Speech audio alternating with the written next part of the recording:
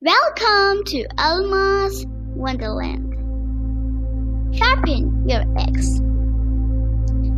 There was a newly joined woodcutter, and the king was really impressed by his dedication towards his work. Out of encouragement, he started giving his best in work and cut 18 trees in the first month. And the king was glad. The next month, he put in the same effort but could only cut 15 trees. And the third month, he still tried his best and could only cut 12 trees.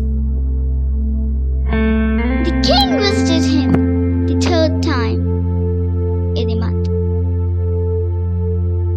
and talked about his decrease in productivity. He explained that he might have lost his strength or got too old to do the work. The king asked him, "When was the last time you sharpened your axe?" To the surprise, he has not even done it once in the last 3 months.